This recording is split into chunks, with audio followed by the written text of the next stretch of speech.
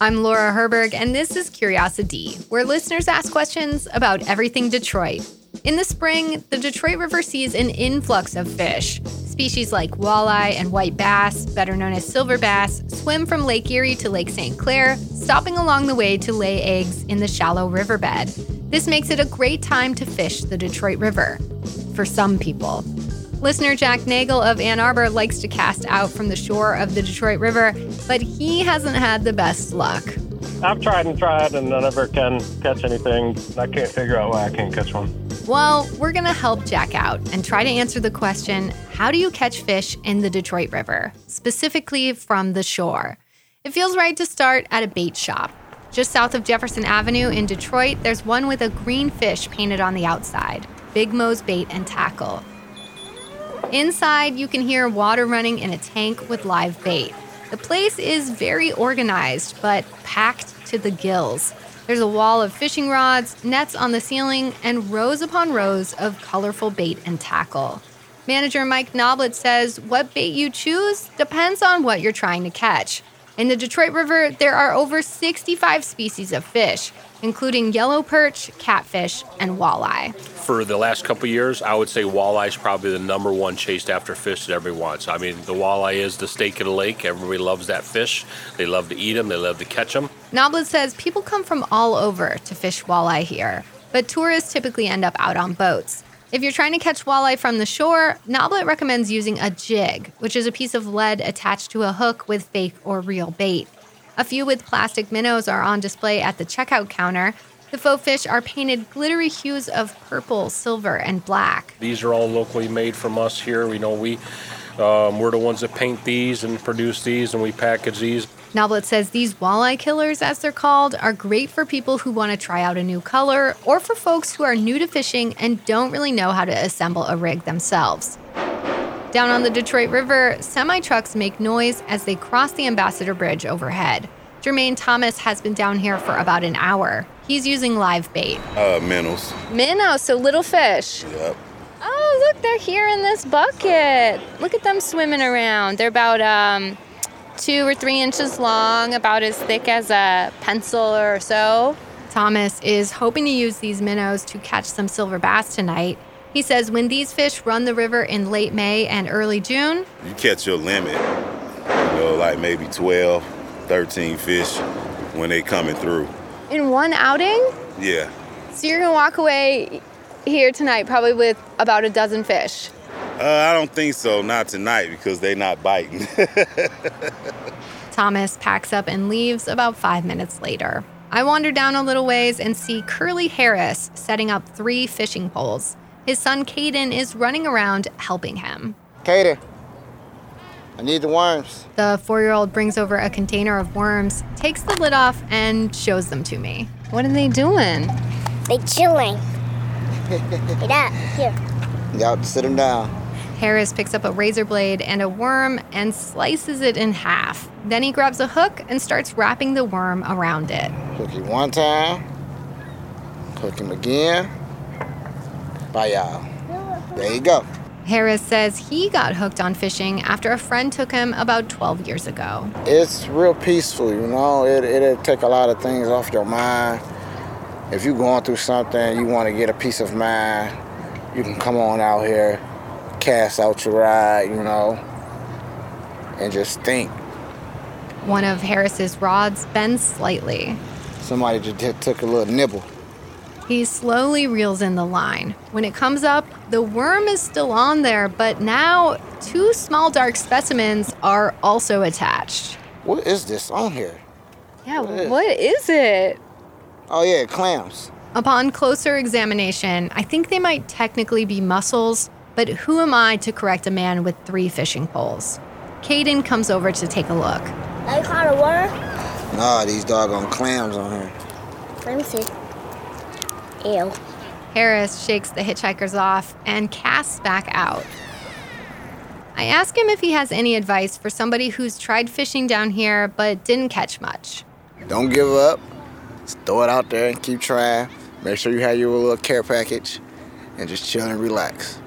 And what's in your care package? I got me some Smirnoff, some Bud Light, my speaker, And I got my kids some chips and juice and some pizza, you know what I'm saying? And that's it. A little ways down, some huge freighters are passing by as I meet retiree Bo Keys. It's hard to catch anything in the river. You just got to get lucky. But yeah, we catch walleyes, perch, stuff like that in the river. For bait, Keys likes to use worms that he digs up in his own yard. He says he fishes often, but only catches something about once a week. Yet, that doesn't deter him from coming down here. It's something to do as a retiree. Number one, it's relaxing. So far, you get to watch the boats and the ships and the people and stuff like that. It's beats sitting around home, you know. So for you, it's not about catching the fish? No. If this story went the way I'd planned, Keys would suddenly get a bite, start reeling, and pull in a fish. But I've since learned that 6 p.m. in late May is not necessarily the best time to shore fish in Detroit. Based on water temps this year, we were kind of in between the walleye and silver bass seasons, though we might have had better luck in the early morning, after sunset, or out on a boat. But I also learned that fishing isn't so much about reeling them in as it is about going down to the water and casting out.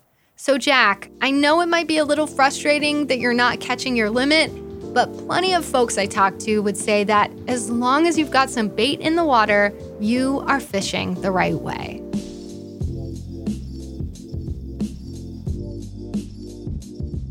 After the break, we'll talk about what happens when you actually do catch fish. Can you eat them? Find out in just a moment.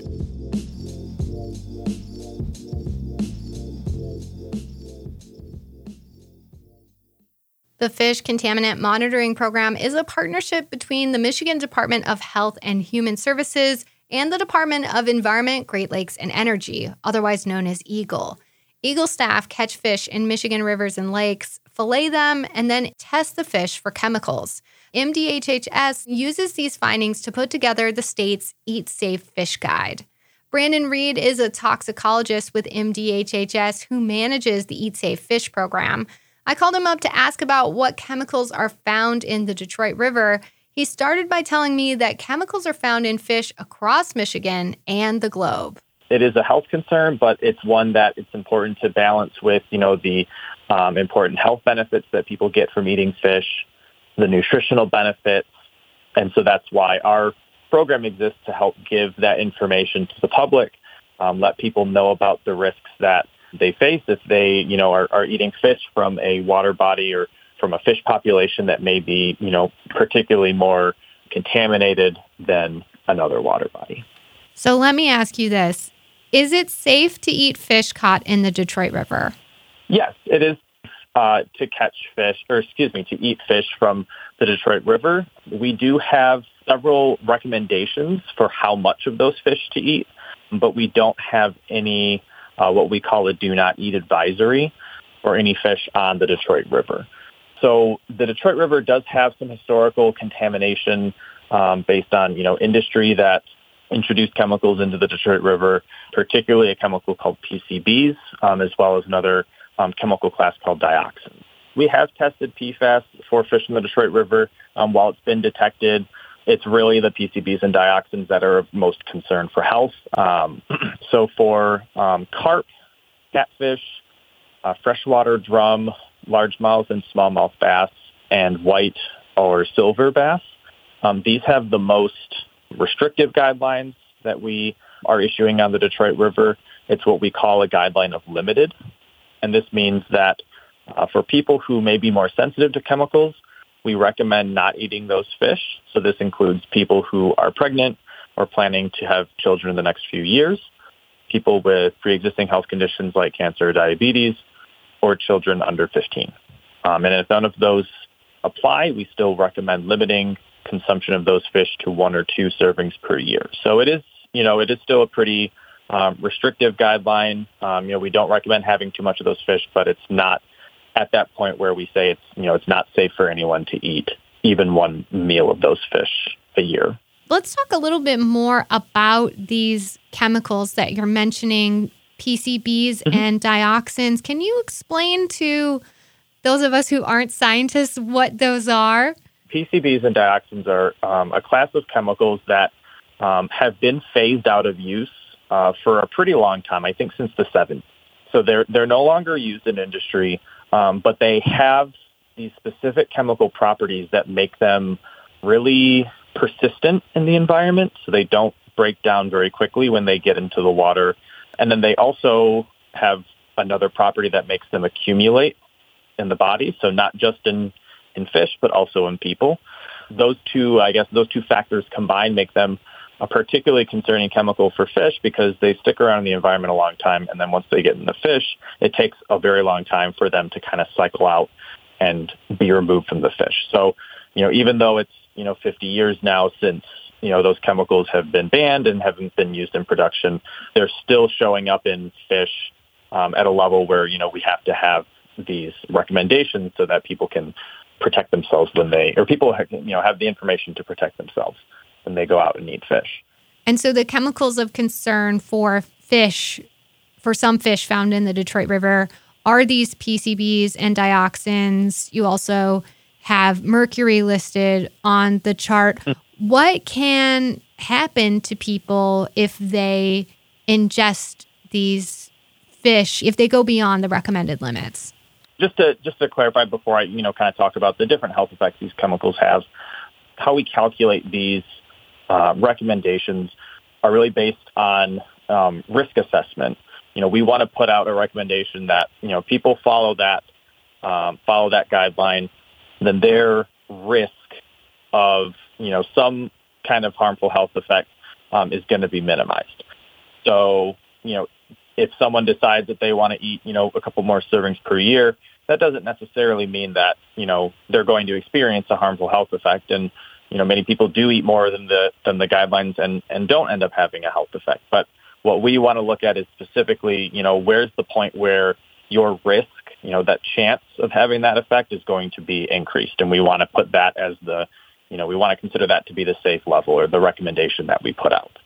So specifically for PCBs, the level the effect that we kind of base that off of is effects on the immune system. For mercury, the effect that we were looking at is effects on the neurological system or neurotoxicity. And for dioxins, the effect that one was based on was impairments or effects on thyroid function. So it sounds like it's safe to say these are pretty cautious estimates. Is that correct? Yes, absolutely. That's our goal as the public health department is we want to be cautious. We want to be health protective with the advice that we put out.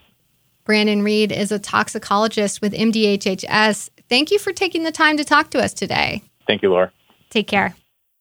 When I was reporting down on the Detroit River, I asked everyone I talked to if they eat the fish they catch.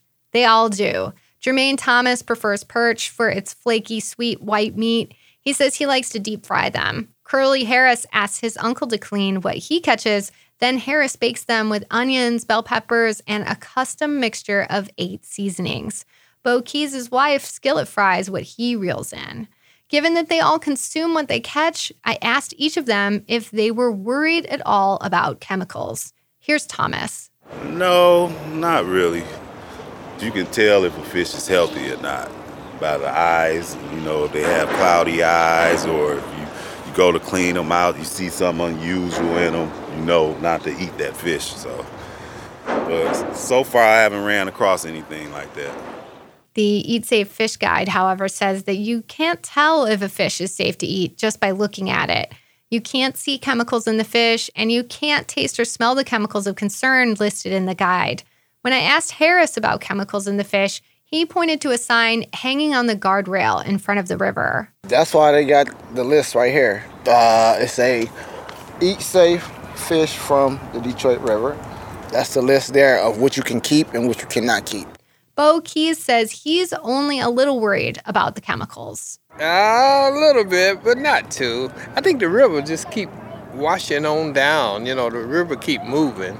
If anything spills, then it just keeps on moving. Don't just sit here. So no, I don't worry about that too much. But he might worry if he knew even in the Detroit River, there are some fish that are testing high for chemicals. The Eat Safe Fish Guide also notes that you can't see the chemicals of concern in the water and that even some clear lakes and rivers still have fish in them that test high in chemicals. You can find detailed fish consumption guidelines for the Detroit River and other bodies of water in the state of Michigan at michigan.gov/eatsafefish. I'm also going to drop a link to an article about PFAS in the Great Lakes and the Detroit River in the show notes. It was written by Jenna Brooker and published in Bridge Detroit in January. You've been listening to Curiosity, a production of 1019 WDET-FM, Detroit's NPR station. I'm Laura Herberg, the executive producer of this show. Thank you to Jack Nagel for asking his question. The episode was reported by me with some assistance from WDET intern Solina Robles and WDET's podcast manager, David Lyons. Mastering and additional mixing for this episode were done by WDET's Connor Anderson. Our music is by Will Sessions. WDET's digital team is Dave Kim and Sophia Joswiak. Curiosity is driven by your questions. If there's something you're curious about related to Detroit, ask about it at wdet.org/curious. And don't forget that if you're listening online, you can subscribe to this podcast in your favorite podcasting app.